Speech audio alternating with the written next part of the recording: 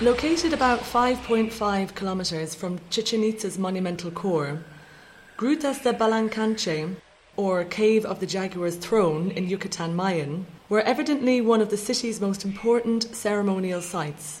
In ancient Mayan beliefs, a cave is a sacred place. Caves offer a portal to Xibalba, the Mayan underworld, where the spirits of the valiant dead tangle with the supernatural beings, and the roots of the great tree of life are found.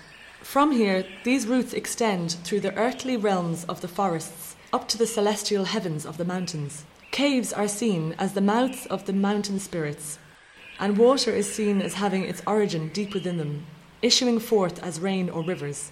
The limestone karst landscape of the Yucatan possesses many extensive caves, and most Mayan cities have several which were used as elite temples for ceremonial purposes, mainly those involved in the invocation of water and crop fertility. Corn is also seen as having its origins in Xibalba. Their existence was long known to local people and explorers, but it was not until 1959 that a local tour guide named José Humberto Gómez stumbled upon a passageway that had been deliberately obscured in antiquity. Through this passage was found the main chamber with all of its artefacts intact, surrounding a great natural limestone column, stretching from floor to ceiling in the centre of the room.